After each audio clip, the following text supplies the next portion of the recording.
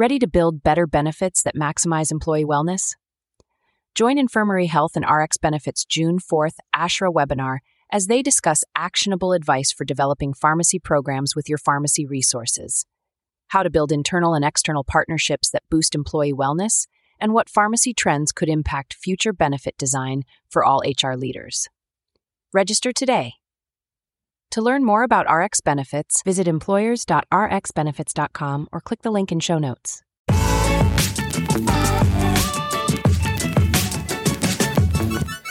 ASHHRA listeners, welcome to another episode of the ASHHRA podcast. Still live here in Savannah at the ASHHRA Executive Summit. I am pumped for this episode. I'm here live with our awesome co-host, Bo Brabo, and we have John Petrov. John is the CHRO at VCU Health. Now, I actually started looking up John a few months ago. He came on my radar, and I did as one does and did the LinkedIn creep thing. So I'm sure he saw me, on the who's looked at your profiles. I hope everyone looks at those.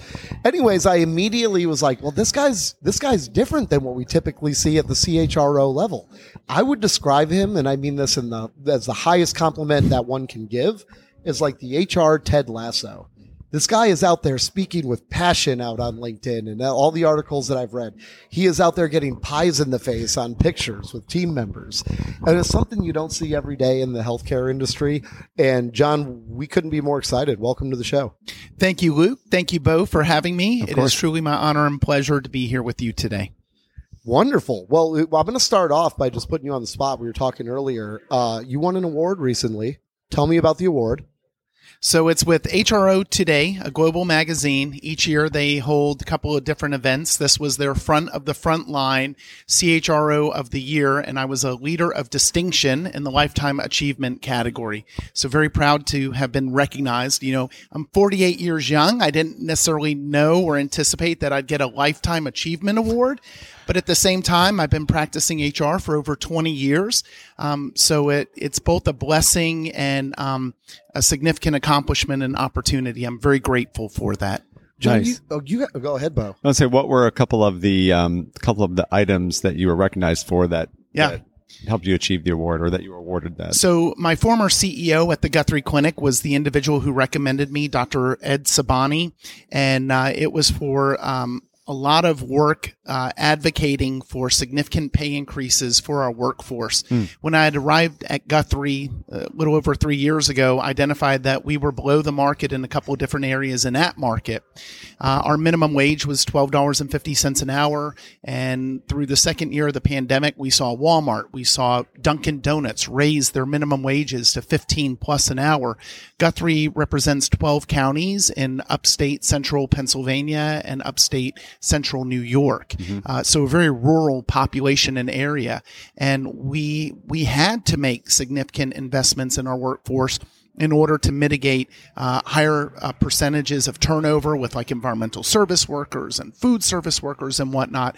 And I put together a proposal for a $31 million ask in a health system that had not made that kind of investment in its 112-year history. Wow. And I got that champion to the finish line. And there were other things. This past year, we were also recognized at Guthrie as a top 150 places to work in healthcare, first time ever with Becker's Healthcare, and soon to be recognized with the Healthcare Quality Index leader designation through the Human Rights Campaign for our LGBTQ plus work. Yep. Which I happen to be an openly gay male. That's awesome. Yeah, no, it's awesome. So we were talking before we hit the record button that compensation is very important to you. And you had some really deep thoughts on not just for your own team, but for across the organization.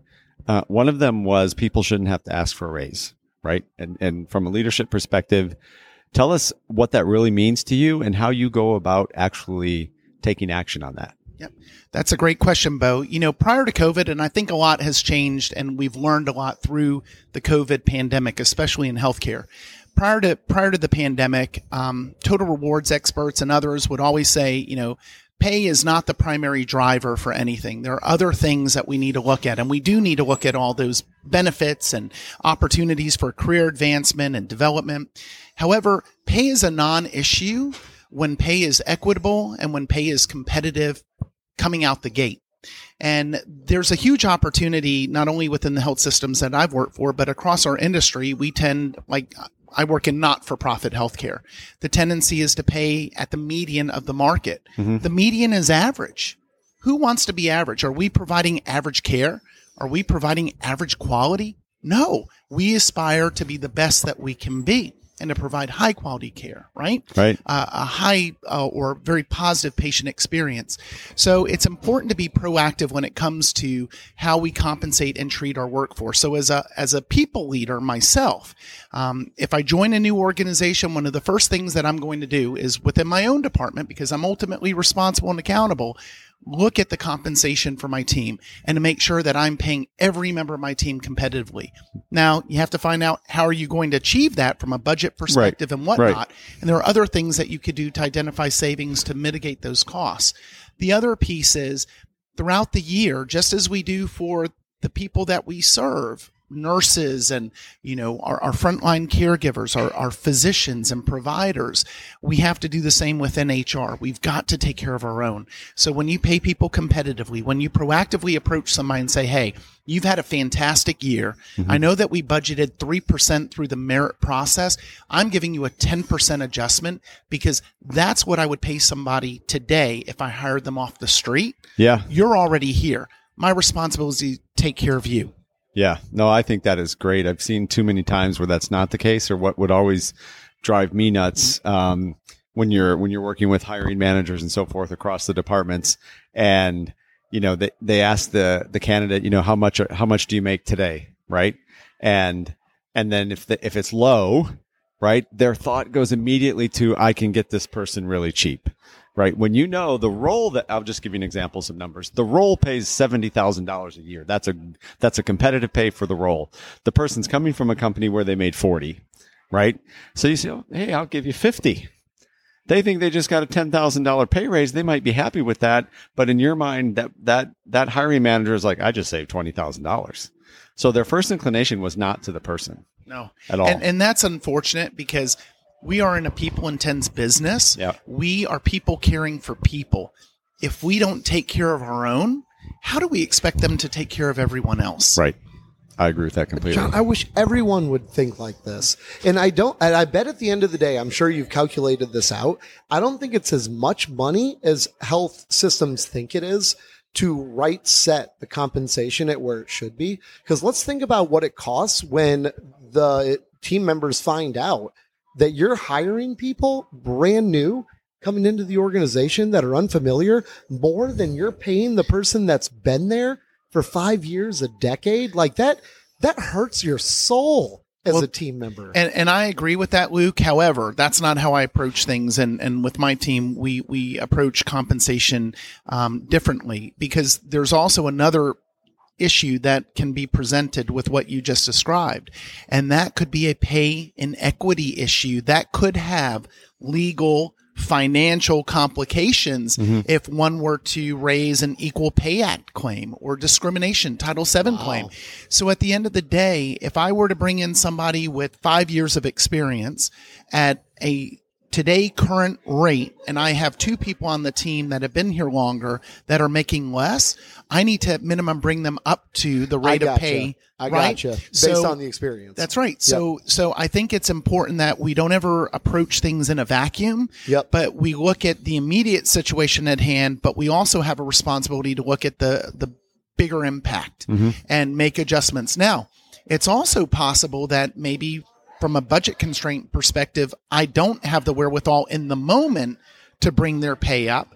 I would have a conversation with those 2 team members to let them know that there's an opportunity to make adjustments to your pay. It's not something that I can do today, but I can do over time, and then commit to do that and then make it happen.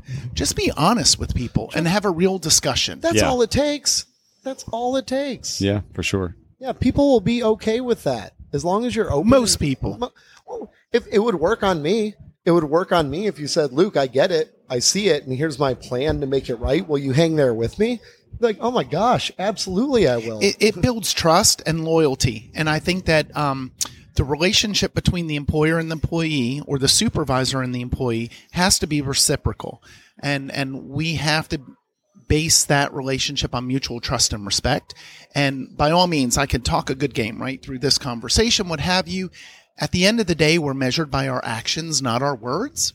So if I enter into that arrangement with one of my employees, then I have to fulfill that and come through with that. Yep, absolutely. John, your energy is off the charts. It's something we don't see. CHROs have a lot of energy. Yours is just on a whole different level, right? How do you use that energy to get what you need for your team members through the rest of the C-suite, right? Because what you're saying makes total sense.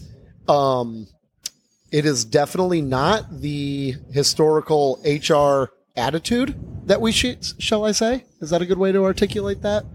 How do you put these ideas through the organization and get other people on board with you to do it? That's a great question. HR for some time, even to this day, is really a difficult profession by which to navigate and perform. We're the problem solvers. We're the department that you go to when you're in a pinch. We're the ones that help to retain and attract talent. Ultimately, it's the responsibility of each people leader to retain their talent. HR is a vehicle by which we can provide tools and resources. But having said that, it's about developing meaningful relationships with your constituency, your customers. My attitude and approach to HR is I'm a customer service professional first and foremost. Yes. I'm an HR professional in support thereof. And I'm a generalist. I'm not an expert in any particular area of HR. But I would say on any given day, I could probably roll up my sleeves and do most of the jobs that are on my team, probably nowhere near as good as my experts in that job can do. But partnering with the C-suite, it starts with your CEO. It starts with your senior leadership team, each member of the C-suite. And in healthcare, it's the chief nurse executive or officer. It's the COO. It's the CFO, right? The chief of quality, the chief medical officer, whatnot. You really have to have a relationship with each and every member of that team. And you have to build trust and credibility with them. And then you have to execute and deliver. And it's like making small deposits in the bank. Yes. And when you make a small deposit, it's going to start to build up, right? And you're going to earn interest, and that interest is going to compound over time so that when the big asks come, and they will come, you are more inclined to get the support that you need because of other little wins, quick wins, some small, some big along the way. Right. Absolutely. John, tell us one of your craziest HR stories to date. So I've experienced a lot of stuff throughout my career. One of my first mentors early on in my career, actually about 20 years ago, told me, John, when you go into any scenario, anticipate any outcome. Mm-hmm. Expect the good, the bad, the ugly. So I just recently joined VCU Health, and I had an all-hands meeting with my HR team a couple of weeks ago, and just meet and greet. Each member, over 100 members were there. Team members had the opportunity to tell me who they were, what they did, and one fun fact about themselves. I get halfway through the group, and I have a member of the team, experienced member of the team, been around for a while, lady, and she goes to share her fun fact, and she said that she was a hooker before she got into HR. And I got to tell you, that was a first. And I tend to be bubbly and have a personality, but I was stone cold, flush faced. And then the gentleman next to her, also an experienced and member of the HR leadership team, said, and I used to be a pimp. And then I'm really like engaging them in a dialogue, but trying to redirect. So I acknowledged the team member and I said, well, that must have been an interesting time in your life. And I'm glad that you came to HR, and I'm so excited to talk about the future of HR, so I'm trying to redirect. And then another team member across the way, of a particularly mature team member, said, I'm still a hooker on the side. And I thought that I was being roasted, and I expressed such. I said, this is a joke, right? You guys, and I've never had this in my career. And, I'm about having fun and doing things different, but there's no way on earth that you recruited me to Richmond, Virginia, and I would have ever thought that I have a team of hookers and pimps. Long story short, the two ladies, one was and one currently is a rug hooker. And they gave me further context after they got the emotional reaction out of me. And the one male team member had expressed that he was teasing. He had never been a pimp. Got it. But what an introduction to my new team. Yeah, That for is sure. amazing. And I think that I think your personality allows people to feel comfortable enough to say that around you, which is a great thing. That's a crazy story. I It is one I will never forget. No. All right. Never. So let's move into our new segment called the What Would You Do segment. And we're gonna play on that. We didn't know you were going to say that, but we knew this was going to be the question we were going to give you on what you would do. So you have you're in your office, you're the CHRO, and a woman comes into your office and she files a complaint with you that there's a man in the company that's harassing her for money. It keeps coming to her and telling her that she owes him money and she wants the harassment to stop. She's tired of it, right? You start your investigation. I'm going to see what this is all about. So you call the gentleman into your office and you say, "Hey, what's going on? Are you harassing her for money? Is this really happening? Tell me the story." He's like, "You're damn right, John. I'm harassing her for money because she owes me money." Right? And you say, "Well, why does she owe you money? What does she owe you money for?" And she says, "Well, we've had this deal and she's not getting sex at home. So she came to me and she hired me to have sex with her. And each time that we have sex, she pays me." Right? And all of a sudden, she couldn't afford to pay me anymore, at least at the time of the act, because she was taking too much money out of the bank and didn't want her husband to find out that she's, where's all this money going? And she owes me money for several engagements that she hasn't paid me for, and I want my money. Right? So, John, what do you do? So one point of clarification, co-workers, or is there any reporting? No reporting. No reporting relationship. And the acts aren't happening in the workplace. Yep, the only thing happening in the workplace is the harassment. Yep. So I think this one's fairly simple to address. The fact of the matter is I would tell each of them independently what you do outside the workplace is your own business. However, now it has crossed the line into the workplace, so it's my business to address and to tend to. I would warn both of them that their interaction and discussion around this topic, whether one owes the other money or not, stops occurring effective immediately in the workplace. They can go to small claims court, because I'm sure the amount is probably less than $5,000. Address that in small claims court. Yeah. We're not going to address it here. If I find that it continues, both of them will be held accountable and we'll follow the corrective discipline process up to and including separation of employment. I think that's a great answer. That was a really good, well thought out answer. On the spot. Yeah. On the spot. Dang, John. So the question follow on to that. One other thing though, hold on, because I have a counterpart, a little birdie in my ear. I just want to point out, there is an aspect of that interaction. Perhaps it depends on the state in which this occurs, because Nevada would be legal, but there are some states that interaction may be illegal. If no one's in immediate harm's way, I don't know that I'm necessarily the police. Mm-hmm. But again, I'd go back. There's no place for that in the workplace. And, the two of them could potentially be subject to an unlawful activity outside the workplace and perhaps maybe nudge them and remind them of that. Yep, for sure. That was awesome and on the spot, John. Good Lord. That was a wonderful response. Was there anything else you'd like just to say to the listeners before we sign off? Yes. Take care of your people. Your people are your most important asset. And again, I think COVID really represents that. When advocating with leaders to make changes for the better or to make additional investments in our people, I always say this: we can never do enough for our people. Therefore, we must do all that we can. That's a caveat to that. There are budget constraints. There may be legal or regulatory constraints. That's why HR professionals exist. We help organizations navigate that, right? And manage through good times, bad times, whatever it may be. But do all that you can for your people, because we can never do enough. Absolutely.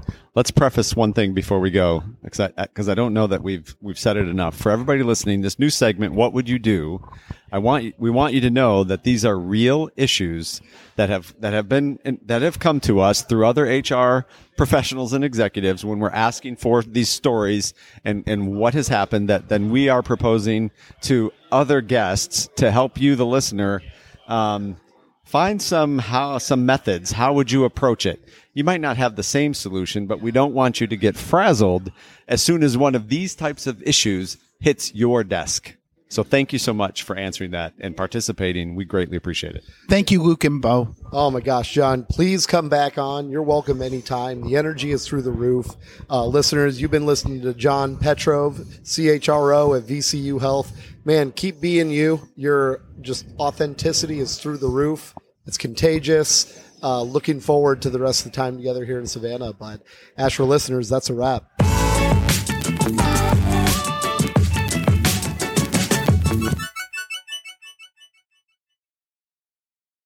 Still listening? Save your seat for the upcoming June 4th ASHHRA webinar with RX Benefits and Infirmary Health Today. Questions for the speakers? Send them ahead of time to ashhra.edu at ashhra.org.